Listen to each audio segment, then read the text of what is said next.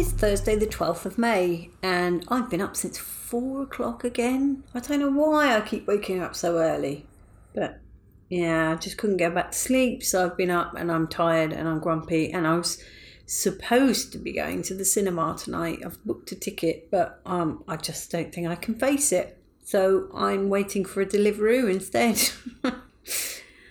I've been really good, to be fair, with the Deliveroos. I know that I haven't actually admitted to how many I've had, but I've definitely cut down.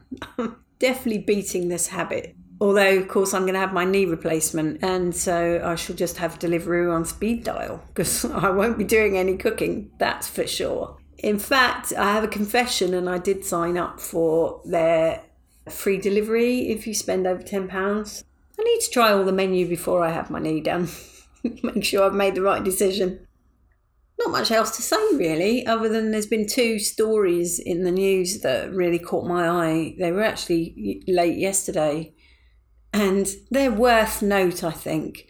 The first one is Ricky Gervais telling a joke on Twitter. Somebody asked him what his view was about Piers Morgan interviewing Al-Qaeda, and he responded with, "I've completely lost respect for them," or something like that. It was so obviously a joke, but people have been up in arms thinking that he was serious. It's like, how can anyone think that Ricky was serious with that joke? I mean, that's just hilarious. And then the other joke is Michael Gove. Just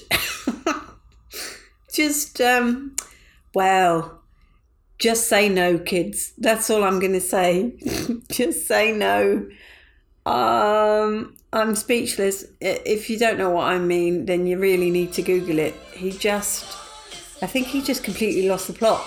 In fact, that piece of recording just would be so brilliant to animate.